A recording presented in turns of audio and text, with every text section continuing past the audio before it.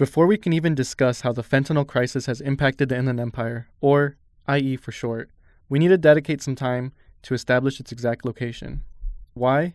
Because it's easy to lose track of what the interviewees are talking about throughout this project unless basic knowledge of the IE's borders are established. But pinpointing the Inland Empire's borders comes with its own problems. The area's boundaries have been a hotly debated topic for almost a century, and it feels like there will never be a clear definition. A quick Google search displays Wikipedia's definition: a metropolitan area and region in Southern California, inland of and adjacent to coastal California, centering around the cities of San Bernardino and Riverside. It's a good start to describing the region, but if you have never heard of the names Riverside and San Bernardino, then this definition doesn't mean anything. So, let's further break it down. The IE is about 40 miles east of Los Angeles and 97 miles north of San Diego. The consensus online describes the region as about 27,000 square miles and home to more than 4.5 million citizens. To put that in perspective, the region is around 3,000 square miles bigger than West Virginia, with 2.5 times its population, and that still only makes up about 11% of California's total population. Those 4.5 million citizens live within Riverside and San Bernardino County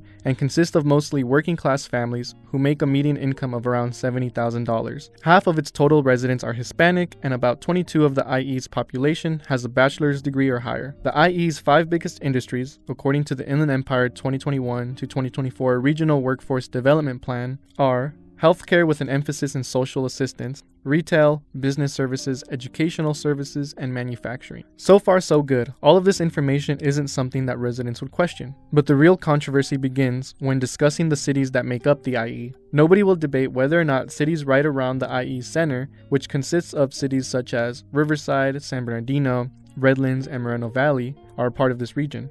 The debate usually begins the further we veer from these central spots. Cities like Lake Elsinore or Temecula, despite being only around a 25 to 30 minute drive from downtown Riverside, can spark controversy among some.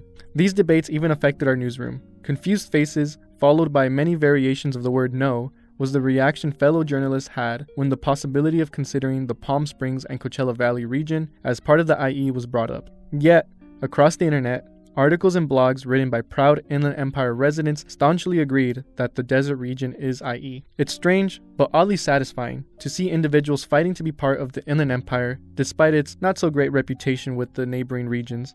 Even so, people will proudly showcase IE tattoos, wear Inland Empire-inspired designs, or post about the region proudly on social media to let everybody else know they are indeed part of the culture. After much research on how to describe the region, we happened upon Southern California News Group reporter Nikki Johnson's article in the Press Enterprise titled, "What Cities Make Up the IE? Her Survey Holds Surprises," where she put it best. "I'm in the IE, and the farther you are from me, the less likely you are in the IE." So that's the philosophy we carried when researching for this investigative piece. Our research consisted mainly within the cities of Riverside and San Bernardino, both of which already have a long history with a previous drug epidemic.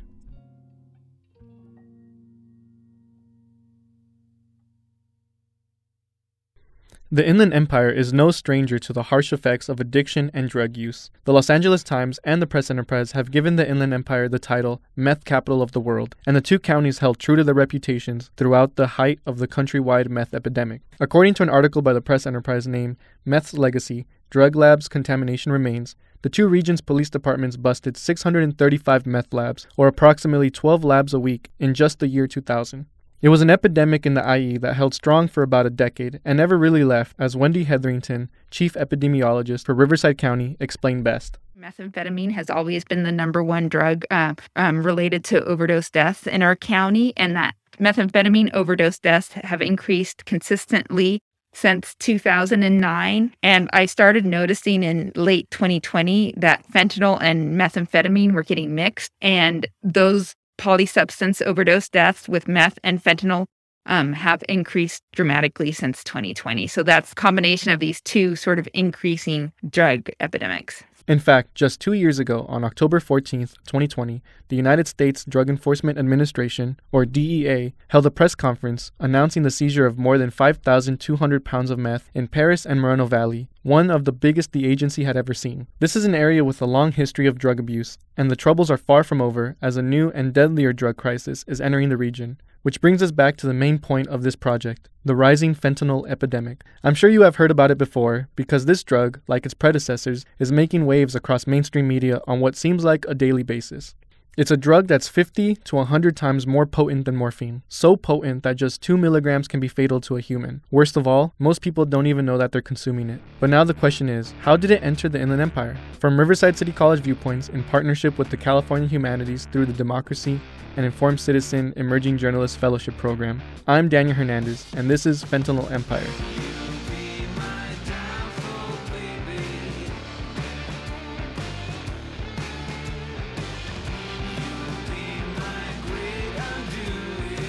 This is episode 1, From Smugglers to Social Media. Right. So the fact that we have a fentanyl crisis is something that I think came to my realization, slowly and over time. We had all heard years ago about the opioid crisis. The opioid crisis was different, though. It was essentially overprescription of pain meds, primarily from doctors, but people were getting addicted. They for example, get a back injury or, car accident, then they would get opioids, prescription opioids. Then we get addicted. The voice you are hearing is from Riverside County District Attorney Mike Hestrin, and he is explaining the history of the drug epidemic from his perspective. Then we started seeing a lot of cases of, prescription fraud. And then what we started seeing was people going actually on the street and getting heroin. So heroin 20 years ago was a relatively rare hard drug. That all changed after the opioid crisis, and the demand for heroin on the street all across the country, but Southern California is no exception. Riverside County is not immune to it. We saw it go way up. And so what happened then is the mass production of fentanyl, which is a synthetic opioid. So it's basically synthetic heroin. It's about 100 times more potent than heroin. And so because the demand went up for opioids during the opioid crisis, now all of a sudden the criminal organizations, the cartels, there was a big incentive for them to move opioids, heroin. And then we started getting the synthetic. The reason why we got the synthetic is, in the grand scheme of things, I know maybe the public doesn't realize it, but the drug business is an illegal business, but it's still a business. And they think of things like overhead and, they want to make more money. So if they can provide the drug to their customers for less, then obviously they make more money. It's just like any other business. Synthetic opioids are much, much cheaper than heroin or other, stealing pharmaceuticals or anything like that. And so about 5 years ago, maybe a little bit more, we started seeing the prevalence of fentanyl. And fentanyl, the thing with fentanyl, it's mass produced primarily in China, and it's being smuggled primarily across the southern border. I'm sure that there are other entry points. I'm sure maybe sometimes it gets smuggled, in an airplane or some other by boat, but primarily the vast majority are coming in through the southern border.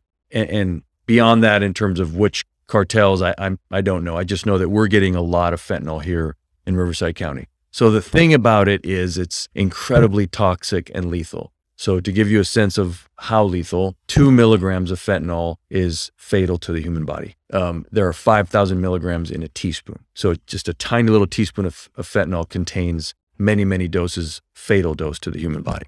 What we're finding on the street is kilos and kilos, pounds of it.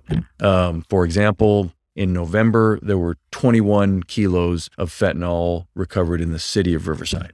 So try to put that in perspective, 21 kilos compared to a teaspoon, compared to 2 milligrams, and you see the problem. It's so toxic that it's killing people. Hestrin has just been reelected for his third term in office and has worked within the district attorney's office for 25 years. He also just packed in a lot of information within that short clip, so let's break down what he just said and add a little bit more context. The opioid epidemic began in the 1990s after pharmaceutical companies like Purdue Pharma, which is owned by the Sackler family, successfully ran a campaign that told doctors their painkillers weren't addictive. This lie then led to an overprescription of opioid drugs such as Oxycontin. Then, as the rate of opioid addicts grew, so did demand, which led to an influx of prescription fraud. Pill mills, which was the nickname for locations that had doctors that handed out opioid prescriptions like candy, began to pop up throughout the country. Then, the second wave of the opioid epidemic hit around 2010, when addicts addicts began to turn to heroin after a concerted effort led to a decrease of opioid prescriptions. People also began to seek heroin because of its low cost in comparison to opiate pills. 100 milligrams of heroin typically costs around $15 to $20, depending on factors like purity, compared to a single 80 milligram Oxycontin pill, which is worth between $60 and $100. As addicts turned to cheaper alternatives, heroin deaths nationwide increased about 286% throughout 2002 and 2013, according to a Centers for Disease Control and Prevention report. The third wave of the opioid epidemic, which began in 2013, brings us back to fentanyl, which was marketed as a cheaper and stronger alternative to heroin and has slowly been taking over the drug market since. China at first was the main producer of the synthetic opioid. Due to its potency in small quantities, it was easy to mail to users and dealers who bought through black market websites like the Silk Road. This influx led to more than 37,000 fentanyl overdoses nationwide in 2019, according to a 2020 report from the National Institute on Drug Abuse. However, in May of 2019, China banned the production and sale of fentanyl after increased international pressure. This led to a big decrease in fentanyl being sold from China, but an increase in sales of precursor ingredients and tools to create fentanyl to Mexican cartels. So, now cartels are smuggling both fentanyl and fentanyl-laced drugs across the southern border, which is only about 115 miles from the Inland Empire, or about an hour and 45-minute drive assuming there isn't traffic. And it's a trend that Hestron and his team are no strangers to. At the same time that we're getting all this fentanyl in, the cartels have changed their strategy of how to distribute hard drugs. So in the past, when you talked about methamphetamine, heroin, cocaine, they all came in blocks. You've all seen, the movies, they're coming in these blocks wrapped in cellophane and tape.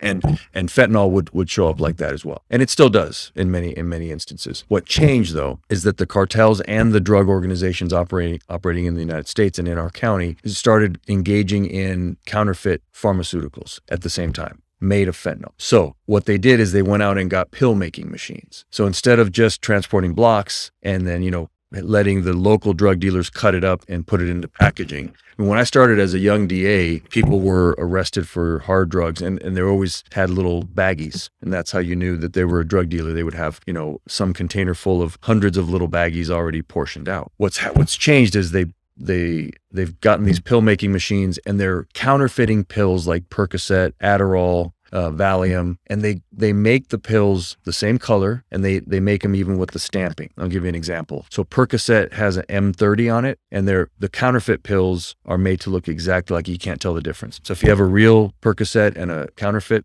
identical. You cannot tell with the naked eye. The problem is that the counterfeit pill has all contain fentanyl. And the DEA estimates that 40% of the pills on the street that are counterfeit contain a lethal dose. So that, I think, is what's driving the death rate for fentanyl. Like Hestron said, the DEA found that 42% of pills that were tested contained at least 2 milligrams of fentanyl. To make matters worse, the CDC found that fentanyl overdoses rose 56% nationwide between January 2020 to January 2021. It's an increase that Dr. Michael Levine, Associate Professor of Emergency Medicine and Head of Toxicology Service at UCLA, has experienced firsthand.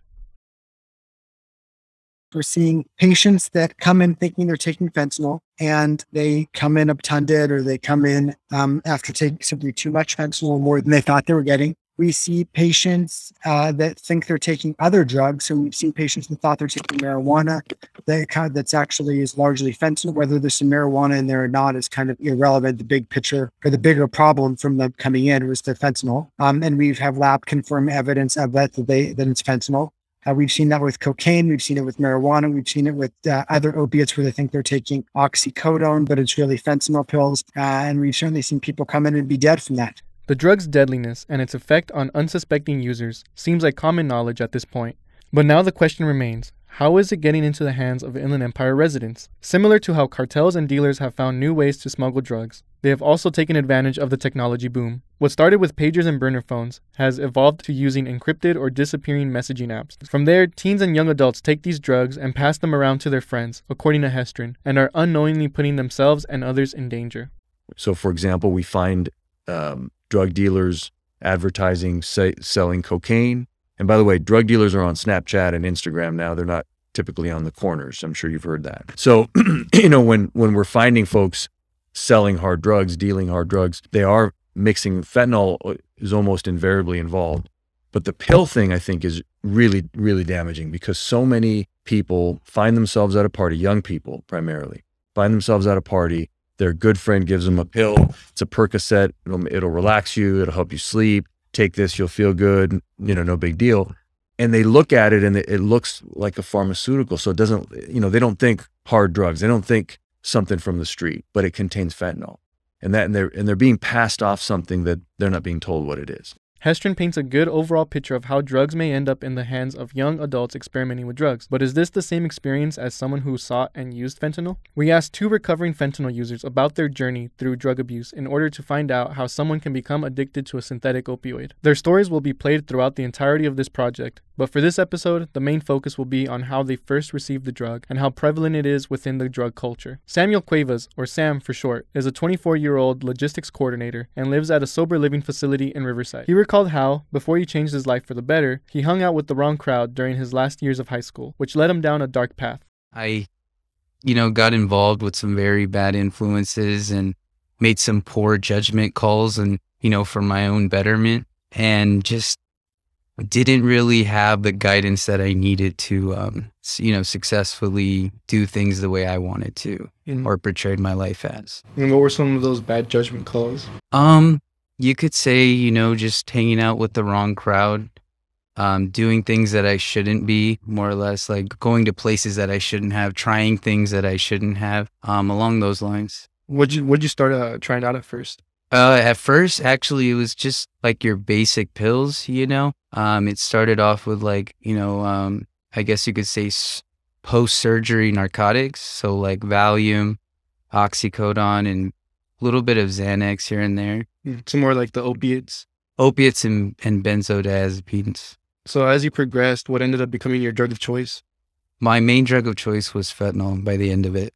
And how did fentanyl, at first, how did you get involved with fentanyl? It was actually, when I first got out of school, actually, I was, I went straight into work. I didn't even think about school because I was already in the mindset that, school wasn't for me. So I decided, to get right in the workforce, and I did, and I met this individual, and I had already been fond of opiates at the time. I wouldn't say so much dancing in love with it, but I would say that, I had a good time on it. And I was introduced to this one individual that, kind of told me that this would be a little bit better for, just a little bit more.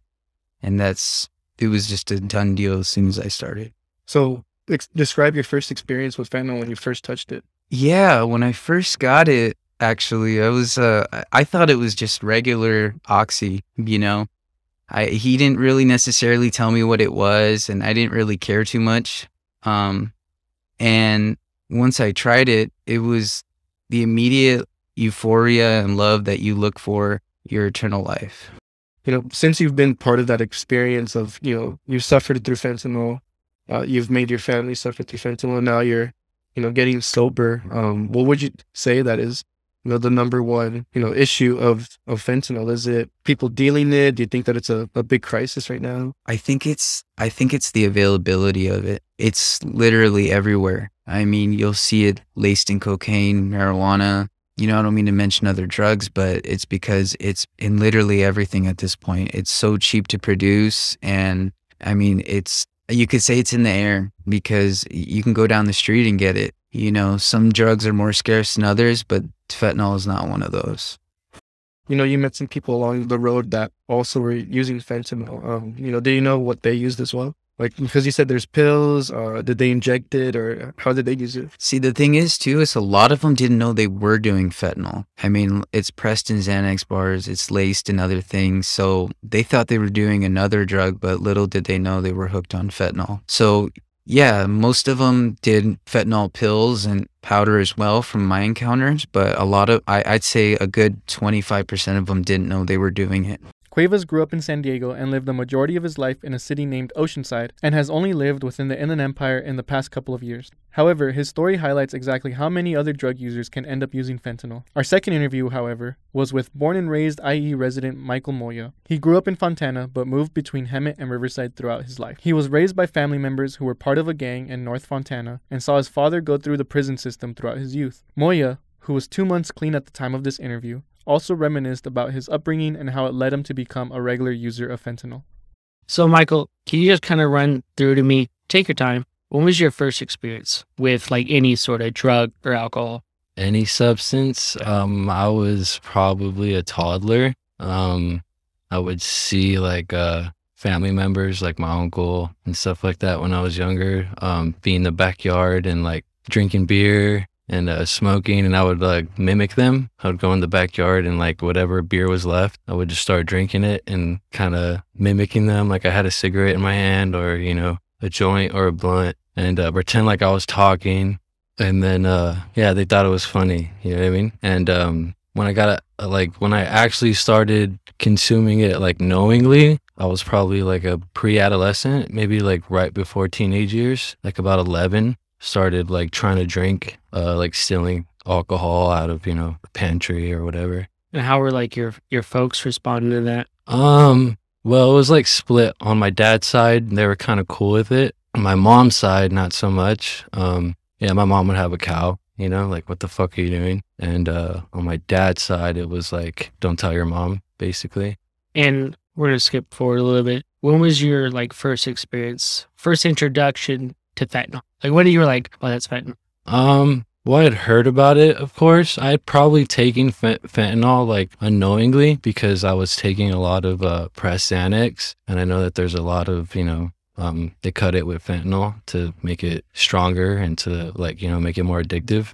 But I was doing heroin for years before I even started to do fentanyl. Probably maybe about 6 years I was doing heroin before I even like looked for fentanyl. Most of the time I just try to stay away from it. But I was probably about 22. I'm 25 now. So that was about 3 years ago. And I went straight to the powder at first because it's kind of coming in different forms now. The M30 pills, it's Percocet, or it's fake Percocet basically. And then there's Carfent, which is just a straight fentanyl powder. So I was kind of late to it in a sense, but yeah, I tried to just stick towards more heroin at first. And then it got to the point where I didn't really care what I got. And when you first got it, how were you like consuming it? Like how would you take it? The fentanyl? Yeah. I would smoke it. Same thing with the heroin as well, mostly smoking it. I'd inject fentanyl like here and there. Usually like when I had meth, then I would inject the fentanyl with it. But yeah, usually smoking it. And to someone who's never had fentanyl, is there any way to tell? Like, was there any way to tell like when you took heroin that like it had fentanyl in it? Kind of. Yeah. I mean, there's a couple ways. Like you can't always be sure, but most of the time you could taste it. And other times, I hate to say it, but people die, and then you're like, oh, okay, well, now I know that batch has something else in it, basically, you know. So unless you have those fentanyl test strips with heroin, you can't really tell. It's kind of hit or miss. But in my experience, I've tasted it a few times. Other times, I had no idea. Is fentanyl? Is it easy? Is it hard to come by? Is it compared to something like more like weed? What would you say? Oh yeah, it's definitely harder than like weed or alcohol or anything like that. Alcohol, I mean, obviously, but even weed, you know, you could walk into a store and buy weed. Can't walk into a store and buy fentanyl. But I will tell you, living in certain areas like I have, like Los Angeles and different parts of the IE, if you walk around and ask the right person, you'll find it. For sure. But I don't know how many people, you know, have been to that deep in their addiction to where they're literally asking strangers on the street or looking for homeless people because, you know, they probably know where to get drugs. I mean, if you want something, you'll find it.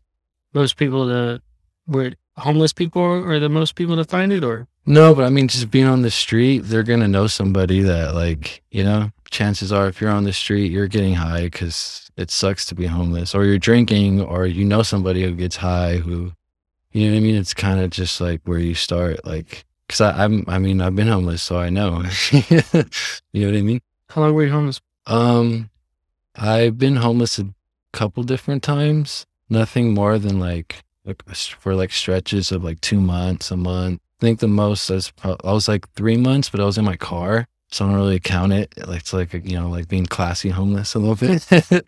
But yeah, like, you know, nothing more than like a month or two without a car.